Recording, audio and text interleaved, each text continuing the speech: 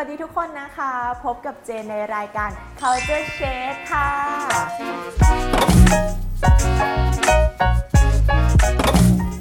วันนี้เจนใส่แว่นดูแปลกตานะคะแต่เชื่อว่าจริงๆแล้วใครหลายคนก็คงจะมีแว่นประจำตัวใช่ไหมคะอาจจะเป็นแบรนด์ที่ต่างกันไปแต่สุดท้ายเราก็จะเลือกแว่นที่เข้ากับรูปหน้าของเราแบบนี้นะคะอย่างของเจนเนี่ยเป็นทรงหยดน้ำที่จริงๆคือทุกคนน่าจะคุ้นเคยกันอยู่แล้วก็คือเป็นแว่นของ Ray-Ban นั่นเองค่ะแต่วันนี้เราจะมาพูดถึงการกอบกู้ Ray-Ban ค่ะหมายความว่ายังไงหมายความว่ามีอยู่ช่วงหนึ่งค่ะที่ Ray-Ban เนี่ยยอดขายตกลงเรื่อยๆค่ะแต่ว่าสุดท้ายได้ดาราฮอลลีวูดรูปหล่อคนหนึ่งนะคะเขานำแว่น Ray-Ban เนี่ยขึ้นมาสวมเอาไว้ค่ะแล้วเลยกลายเป็นว่าเขาทำให้ยอดขาย Ray-Ban เนี่ยพุ่งปี๊ดขึ้นไปเลยแล้วก็สามารถที่จะอยู่ต่อได้จนถึงปัจจุบันซึ่งเขาคนนั้นก็ไม่ใช่ใครนะคะเขาคือดาราหนุ่มเจ้าของแฟรนไชส์ Mission Impossible ค่ะทอมครูซนั่นเองแต่ว่าก่อนที่เราจะมาพูดถึงการกอบกู้ Ray-Ban ของทอมครูซนะคะเจนจะพูดถึงประวัติย่อๆของ Ray-Ban ให้ฟังก่อนค่ะเราต้องย้อนกลับไปในปี 1863 นะคะมีช่างทำเลนส์คนหนึ่งค่ะเขาเป็นชาวเยอรมันเขาชื่อว่าจอห์นเจคอบเบลช์เขาเนี่ยอพยพจากเยอรมันนะคะมาที่สหรัฐอเมริกาค่ะแล้วก็มาเจอกับช่างทำตู้นามว่าเฮนรี่ล้อมค่ะซึ่งเฮนรี่เนี่ยได้ช่วยชีวิตเบลช์เอาไว้นะคะด้วยการให้ยืมเงินไปเปิดร้านแว่นตาค่ะแล้วในร้านนี้นะคะนอกจากจะขายแว่นตาแล้วก็ยังขายกล้องต่างๆด้วยพวกเขาก็ใช้ชื่อบริษัทว่า Bausch Lomb Optical Company ค่ะแต่ภายหลังเกิดสงครามโลกครั้งที่2นะคะพอมีสงครามเนี่ยทางสหรัฐอเมริกาเขาก็ส่งฝูงบินไปแต่ปัญหาคือพอนักบินสูงเนี่ยเขาก็ยิ่งหนาวไม่ใช่เขาบินสูงแต่ว่าเขาไม่ได้หนาวค่ะมันเกิดการรบกวนระบบประสาทของเขานะคะทำให้นักบินเนี่ยพอลงมาแล้วเกิดอาการปวดศีรษะค่ะแล้วก็มีปัญหาเกี่ยวกับการมองเห็นนั่นแหละค่ะทางกองทัพเขาก็เลยอยากที่จะสร้างแว่นตาขึ้นมานะคะเป็นแว่นตาที่สามารถจะช่วยตัดแสงสะท้อนได้ก็คืออารมณ์ง่ายๆคือช่วยนักบินนั่นแหละค่ะให้พวกเขาไม่ต้องเผชิญกับภาวะปวดหัวหรือว่ามีปัญหาด้านการมองเห็น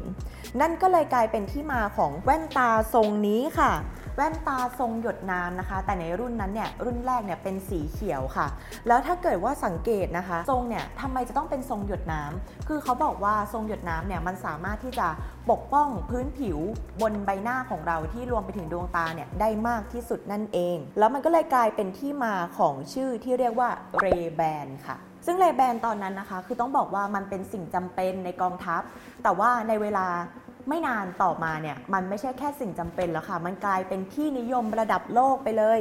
หลังจากที่พลเอกคนหนึ่งนะคะที่ชื่อว่าพลเอกดักลาสแมคอาร์เธอร์ค่ะเขาเนี่ยเป็นคนสำคัญของกองทัพสหรัฐค่ะแล้วเขาดันใส่แว่นตา Ray-Ban อันนี้นะคะเดินขึ้นชายหาดที่ประเทศฟิลิปปินส์ค่ะนักข่าวก็ดันแชะภาพทันพอดีก็เลยเอาไปเผยแพร่นะคะแล้วหลังจากนั้นคือต้องบอกว่าความนิยมของ Ray-Ban เนี่ยพุ่งขึ้นเลยแต่สุดท้ายนะคะพอขึ้นปุ๊บก็มีลงเหมือนกันเขาบอกว่าในช่วงปี 1981 นะคะยอดขายของแว่นตาเนี่ยลดลงเหลือแค่ 18,000 คู่ต่อปีเท่านั้นแล้วพอมาปีถัดไปนะคะในปี 1982 เนี่ยนิตยสารแฟชั่นที่ชื่อว่า GQ ค่ะเขาก็เอาภาพของ Ray-Ban เนี่ยไปลงปรากฏว่ายอดขายก็พุ่งขึ้นมาอยู่ที่ 200,000 คู่ต่อปีแต่สำหรับบริษัทเนี่ยก็ถือว่าไม่ได้มากนักนะคะจนกระทั่งมาแล้วในปี 1983 ค่ะสาวกผู้คลั่งไคล้ Ray-Ban เนี่ยก็ถือกำเนิดขึ้นค่ะทอมครูซนะคะเขาได้ใส่แว่น Ray-Ban ค่ะรุ่นยอดนิยมในตอนนั้นก็คือ Wayfarer ค่ะเข้าฉากในภาพยนตร์เรื่อง Risky Business นะคะก็พอใส่เท่านั้นแหละค่ะทำให้ยอดขายโดยรวมของ Ray-Ban นะคะพุ่งขึ้นมากถึง 2,000% ค่ะแล้วสำหรับแว่นตารุ่นนี้นะคะที่เพิ่งพูดไปเมื่อกี้ก็คือ Wayfarer เนี่ยแค่รุ่นเดียวยอดขายเพิ่มขึ้น 50% ค่ะคือขายอยู่ที่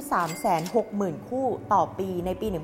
1983 นะคะแล้วเขาก็บอกว่ายอดขายนี้เนี่ยคงอยู่มาตลอด 30 ปีเลยทีเดียวแต่เท่านั้นไม่พอค่ะไม่จบค่ะหนังอีกเรื่องหนึ่งนะคะที่ทอมครูซเขาเลือกที่จะใช้ Ray-Ban เนี่ยก็คือเรื่องท็อปกันดังมากออกฉายในปี 1986 นะคะ คือ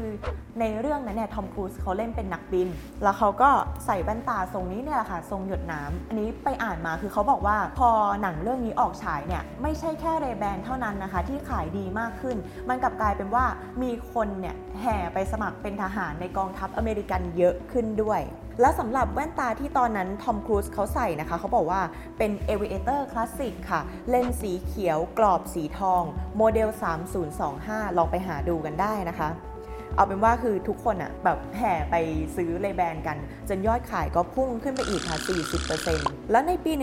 1988 ค่ะเขาบอกว่ายอดขาย Aviator Classic นะคะ Aviator คือรุ่นนี้นะคะที่เป็นทรงหยดน้ำเขาบอกว่าพุ่งสูงถึง